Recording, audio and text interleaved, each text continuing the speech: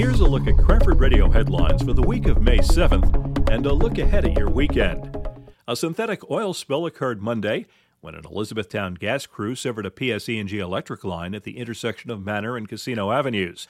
The New Jersey Department of Environmental Protection and the Cranford Fire Department responded and said the oil was non-toxic. Contamination is being removed from soil and Casino Brook.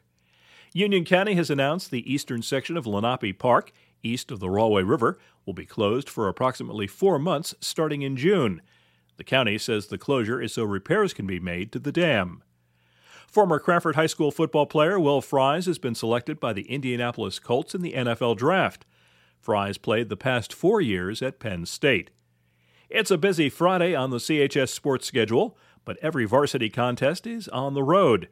The girls' lacrosse team faces Newark Academy. The softball team plays Governor Livingston. The boys' tennis team will also go up against Governor Livingston, while the undefeated baseball team plays Westfield. The track team takes part in the Union County Relays in Westfield. On Saturday, both the girls' and boys' lacrosse teams begin action in the Union County Tournament. Opponents and locations have not yet been announced.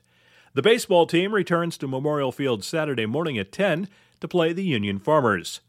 Clouds will be on the increase Friday, according to the National Weather Service, and that leads to a chance of showers Friday night.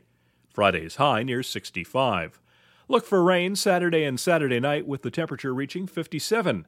Sunday starts off sunny, but by late afternoon there's a chance of rain.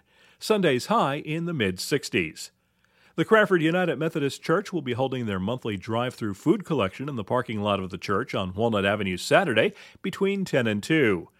Bees will be the topic of a virtual educational presentation sponsored by the Cranford College Women's Club on Monday evening. For more information and to register, email the club at cranfordcollegeclub@gmail.com. For more area events, visit cranford.com. News provided by Tap into Cranford.